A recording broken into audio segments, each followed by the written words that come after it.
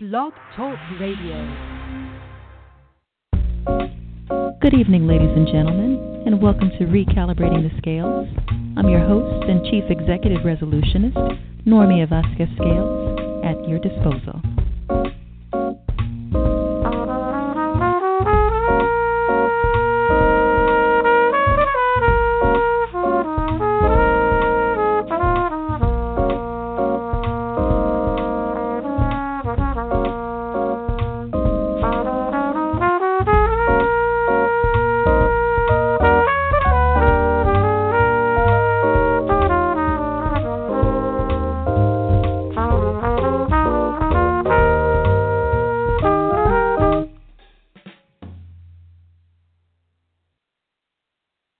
Tonight's episode, Incognito Disabilities, Scratching Beneath the Surface.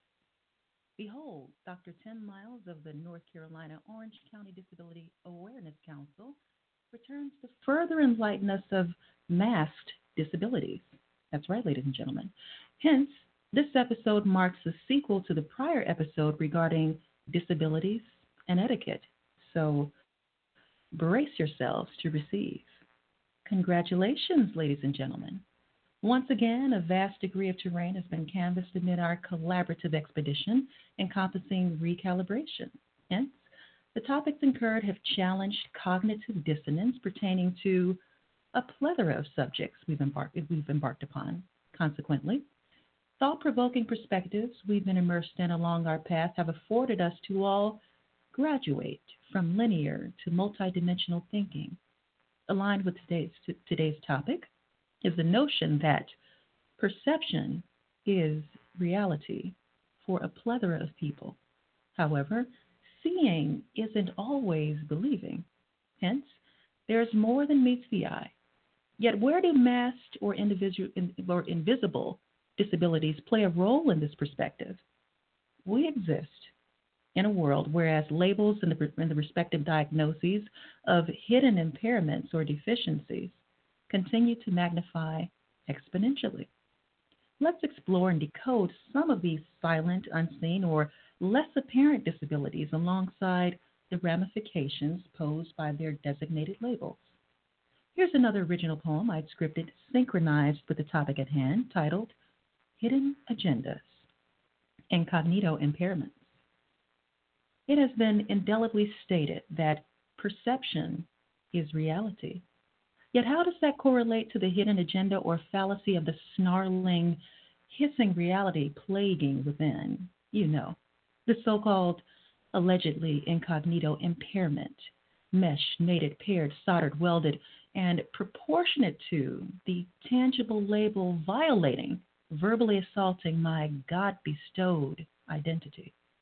The silent deficiency slithering within my physical human domain, rather wreaking havoc within the cerebral depths of the brains of fellow comrades and I, the afflicted, who deliberately inflicts truth in lieu of ignorance, imposed upon my personal injury for their cardinal transgressions, shortcomings for succumbing to their optical betrayal, discarding the notion of there being more than meets their naked, unshrouded eyes.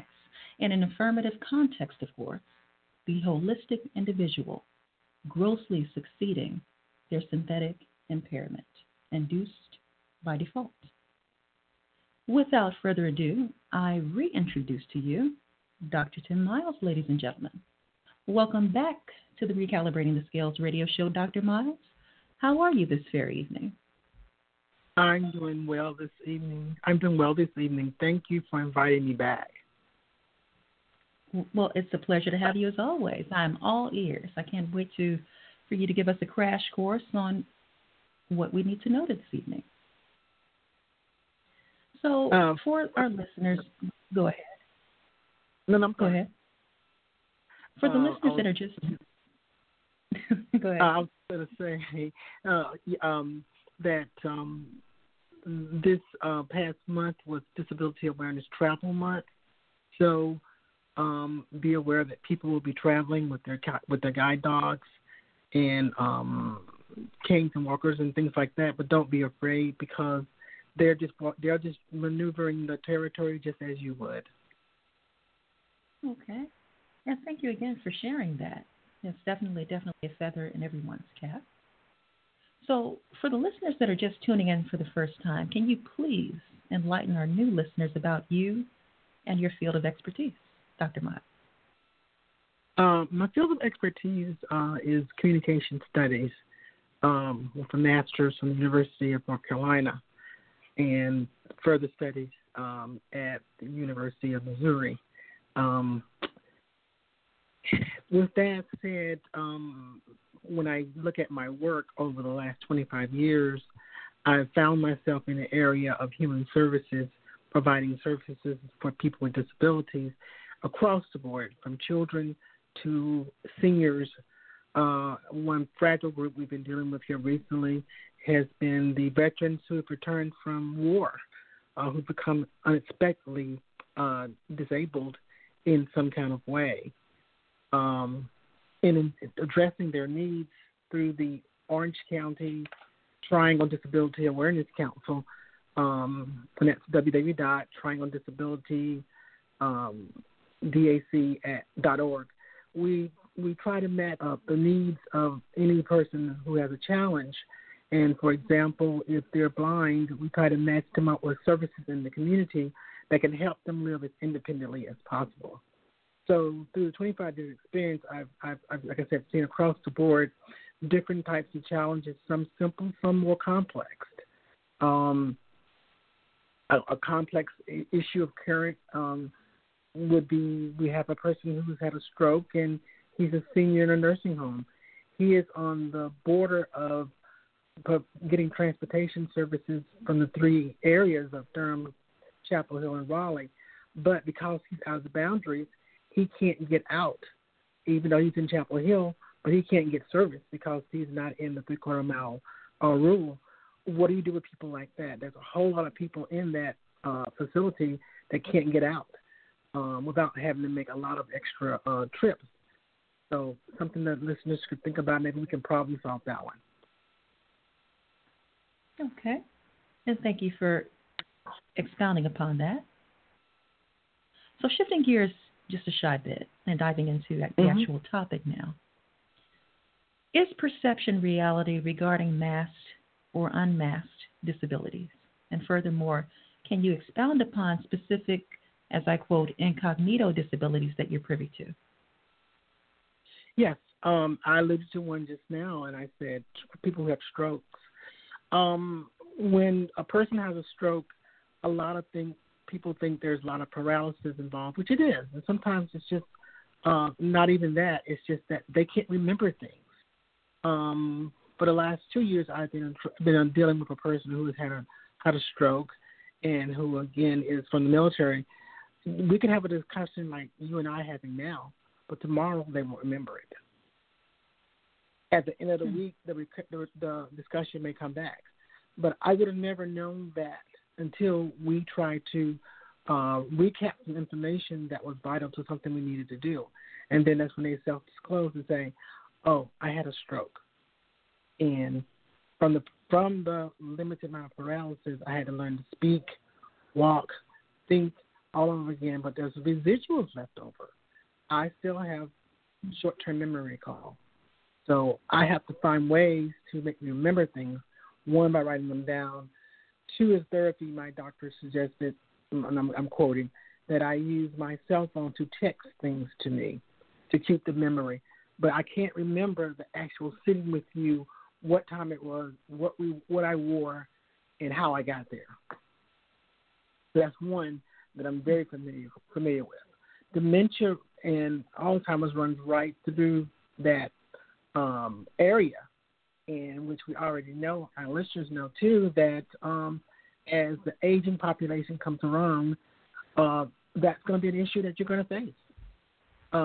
Is some type of dementia or memory loss as it relates to Alzheimer's or dementia. A third one we might think about would be arthritis. It sounds simple in its words, but it's not. Sometimes arthritis can be so staggering for people I've seen that it doubles them over. to where they fall down and they need help getting up. They have to take a lot of medication, but then after medication, they're fine for another day or so. It just comes and goes. Some things can be controlled and some things can't. It's sort of like it's involuntary. But you don't know these things until you ask these things. So that's when you say incognito, that's a few examples of the kinds of disabilities that are hidden to us that we don't see. The list is exhaustive. And you mentioned that the last time, how the list of disabilities across the board is so exhaustive. And there are things that they come up with every day that the doctors can't put a label on.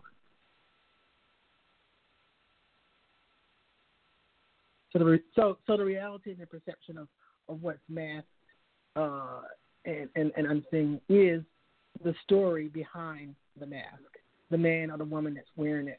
Let them tell you your story, I say, and don't be afraid. It's just like you go to the library and you read a book. You look at a title, you at least take a chance to turn the page and look at the preface to understand why, because you never know when it might be you in that situation or someone you love in that situation. And at any time, the listeners are free to ask me or contact me, as I mentioned earlier, at triangledac.org to get more information on these types of disabilities that are called hidden disabilities. Or they can just Google it. Okay, and thank you immensely for that. So, in addition to that, what are some ramifications of labeling individuals with hidden disabilities, and how does this impact one's identity? One of the ramifications is separation from others. The history of people with disabilities was that they were hidden. They were kept away. And isn't it funny I use that word hidden again? It was a shame and an embarrassment back in the 1800s and earlier when a person had a disability that the family did not want them to be seen. There were but few exceptions that become known to us that where a family really tried to not make that person be separated or cut off, because another part of the separation is you become desocialized. You don't know how to socialize people with other people when it's time to go to a party or have breakfast or talk in a general conversation about things, how to articulate what your needs are. If someone is taking you out of the realm of reality or taking you out of the world, so to speak, and hidden your way, and they're your only source of information. I think two very strong things or examples that our listeners could grasp is looking at the story called The Miracle Worker with Helen Keller, who was deaf and blind. Short of what you saw, you would have never known that Miss Helen Keller was blind or deaf because there were no scars on her face. There was no indication that you could really know that without initiating some kind of communication. Then you would get the feedback. Another one would be what's the story called A Patch of Blue, Sidney Poitier and Elisa Hartman, where she was totally blind. And yeah, you could see it, but without the glass or the shades or those things that identify people who are visually challenged, that you can kind of get a sense. But then again, we've seen situations where even though you wear those shades or have those canes, still the sighted world, or quote unquote the normal world, can still make that mistake. I think one of the presidents made a mistake at one of his press conferences and said, "Hey, dude, why do you have those shades on here? In here, it's very bright." Come to find out, the reporter was blind.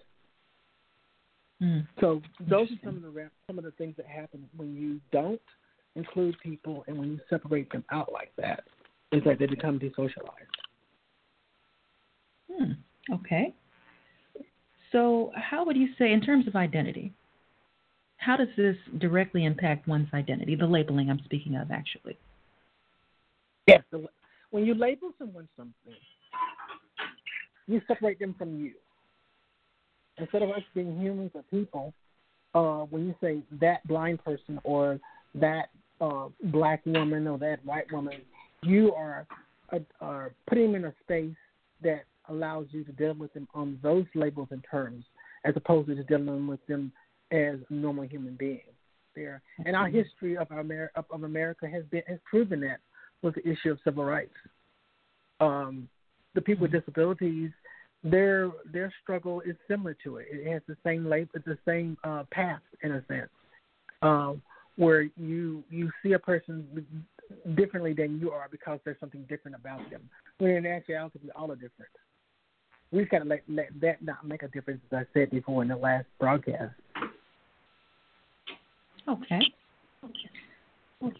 Right. Well, and I thank you for clarifying and enlightening us of those things.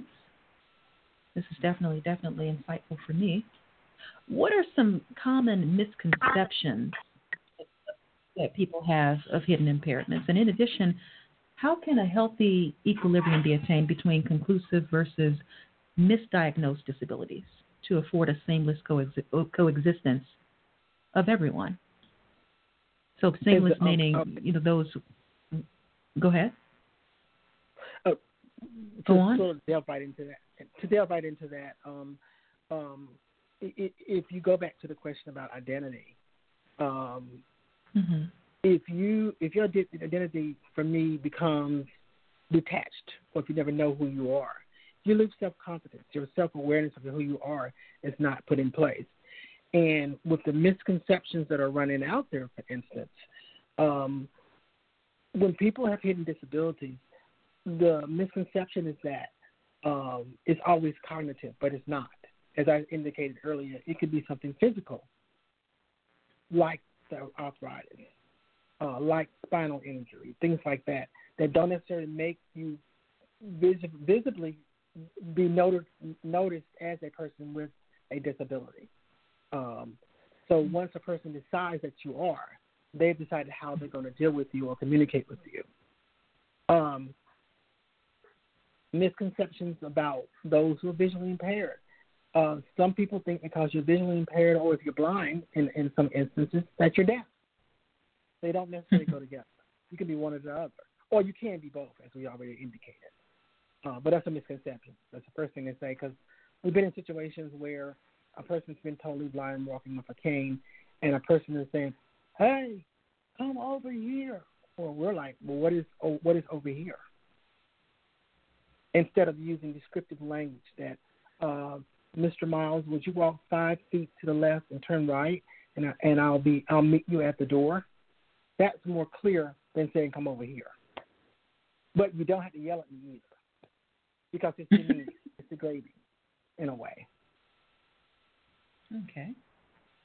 So can you take it a step further and expound? I know we've already covered etiquette, not in its entirety. There's always something yet to be lended, but is there anything you wanted to add in addition to what you've already stated, albeit this episode or the previous episode? Yes, I can in a quick one too. First, I'll say too. One thing about the misconception that I didn't really truly say as much about as I could have is to say that when you decide that you know something about someone that makes them different, you're deciding their fate in a way, and that's sometimes if they allow you to. People with disabilities of all shapes and sizes and colors and all different disabilities, they're equally intelligent to any other person. And you had to couch that with the understanding of what you know about the person to make another decisions. But their capabilities are endless. We've seen so many examples across the world, across the spectrum. Stephen Hawking, Foster, the musician, Beethoven, Bach, Leonardo da Vinci. All these people had disabilities. And in fact, Da Vinci had a learning disability, so it was a hidden disability. But he's a brilliant artist. So those things you think about when you think about misconceptions is that it is a misconception until you get the conception of what it is that you need to know about that person and about that disability. And stop using the word disability, because you named it well when you said, let's disable the label. Let's remove those labels. Mm-hmm. Let's make us all on equal ground and start communicating from there so that we can live in harmony and coexist as human beings should. What else would I tell you?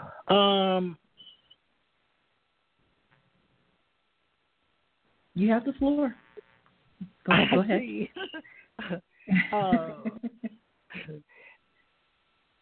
How do we learn that we're all equal just by blood, in a sense? It may be type A or type B that I have in blood, but that is the same blood that runs through everybody's veins. So we can agree to disagree, but we still supposed to walk side by side down the road towards understanding, towards learning, towards getting along with each other, helping each other. That's what makes the world work. Together, for all, or none at all, I say. It's an interesting journey, and it still continues to be, because every time I encounter a disability of some sort, I learn something new about myself. And that one thing that I've learned more than anything else is tolerance, patience, understanding, mostly starting where they are. When a person comes to my office, I don't begin with them from where I am, even if I'm having a bad day or whatever, or what I might think I see or know. I start with them by saying, well, tell me about yourself. Tell me what you specifically need. And as they unravel their story and they feel comfortable about it, they start telling me just how they communicate what they need and what they're trying to achieve. And sometimes in that unveiling of their story, I'm able to help them better weave a tapestry of advocacy, achievement towards the goal they're trying to obtain, and just realizing that maybe if you communicated a little bit differently this way to the service provider, that you might get these results. And then also keeping a record of what happens to you so that when you tell somebody, they can accurately follow back. It's always about the paper trail with me when you're trying to understand, unravel, to make a story fit as much as it possibly can to get you to achieve the goal you want. I think the readers might want to know, as I said before, and our listeners, is that we here in North Carolina alone are still facing an unprecedented, as far as I'm concerned, 75% unemployment rate with people with disabilities only in North Carolina. And I don't know where that fits into the national, but we have a 75% unemployment rate. People with disabilities in North Carolina that have degrees, have been trained, they're still not finding that job that they need because, as I said, one thing about the world is the disability will meet a person before the person meets that other person. And that's sad. But as I said, when we label people, just like African Americans went through their civil rights, just like women had their suffrage, just like the veterans are now figuring it out now, that when you're labeled differently by the other side, if you want to use those terms, then you feel disenfranchised. You don't get what you're entitled to have. And if it's to be said, all men are equal and all men and women are equal. And let's just keep that perspective in mind whatever we do. So in a sense, that's how your efforts for achieving a more seamless outcome. That would be the ideal you're speaking of. You said something which I'm always, in this episode, I'm very cognizant of being to the best of my ability when I'm in.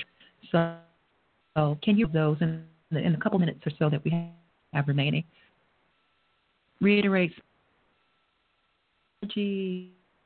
politically correct verbiage that we should be using and speaking about people with disabilities. You say it right there. People first language. A person with a disability, a person who is blind, put the person first. Speak in normal language that you would speak to anyone, respectfully. Because if you give it, it's just that simple. It's no crash course, nothing that's hard. And learn to be tolerant of others. Because at some point in your life, somebody was tolerant of you. And learning to think together about how to problem solve an issue. Those will be the key pieces of etiquette. Each area, without the things I just mentioned, may have some tweaking to do as you encountered it. Like, for instance, of course, if you're going to interact with someone who's deaf, you may have an interpreter or sign language. But when that person is sign languaging, you are still looking directly at the person who's deaf, because he or she may be reading your lips. That's something that people don't get. When a person is visually impaired or totally blind and they have a sighted guide with them, do not talk and give all instructions to the sighted guide person. You give those directions and instructions to the person who's visually impaired or blind. Because at the end of the day, if they get separated, that person is going to need to know that information to get to the next place where he needs to get to. And like I said, each one of these, they change a little bit depending on the nature of what you're doing. Cognitive issues, as we said, and/or hidden disabilities, they have a whole different web of how they address issues. Sometimes things are reinforced because there are degrees of people who have learning disabilities, people who have cognitive challenges, or whatever. They can do a lot of things. You have to either scale it down to singular things. I had one person that has Asperger's, I think it's pronounced. And they told me, they said, if you give me things in chunks, I can do them better if you line them up. But if you give me a whole big array of things, I can't do them. I get confused. I get frustrated, and I want to leave it. So I thought it was fascinating. Because for all appearance, communicated, talked even more intelligently at times than I felt like I could, But it was just fascinating to see how that disability played itself out. And all I needed to do in a simple way was to give him one small task at a time. It was fascinating. So those are the etiquette tips that I would talk about. Again, in summary, is people first language, sizing the situation up, meeting them where they are, listening with empathy, not sympathy, and just one day at a time, and realizing that they're just like you. They have families, they raise, they go to concerts, they go to movies, they go all these different things that you do. Try to enjoy that experience with them together. And I think, Neil, you already know you've had a preference. I can attest to that. Sorry. You've had a great time. And short of a recent experience, that young man that was visually impaired, he fixed everything but salad. So I'll leave it at that. And my compliments to him. I extend my utmost compliments and accolades to him. And looking forward to the next gathering. Exactly. And even if I say anything more on that particular note, that person is a gift with technology, especially phones, the voice over, all that stuff. He knows it like the back of his hands. I think it's fascinating. You know what? Bookmark that comment. If you could stand by for me, Dr. Miles, one more. All right. Once again, I'd like to render my utmost gratitude and appreciation to Dr. Miles for joining us this evening. Moreover, I extend accolades to my behind-the-scenes team, Bradley, coupled with all of my avid listeners spanning the globe. I beckon your feedback and suggestions via Twitter and Instagram, as always, given that this platform and movement rests upon your broad shoulders. Furthermore, I humbly implore your continued listenership as always. Until the next episode, this is Normia Vasquez-Scales, signing off.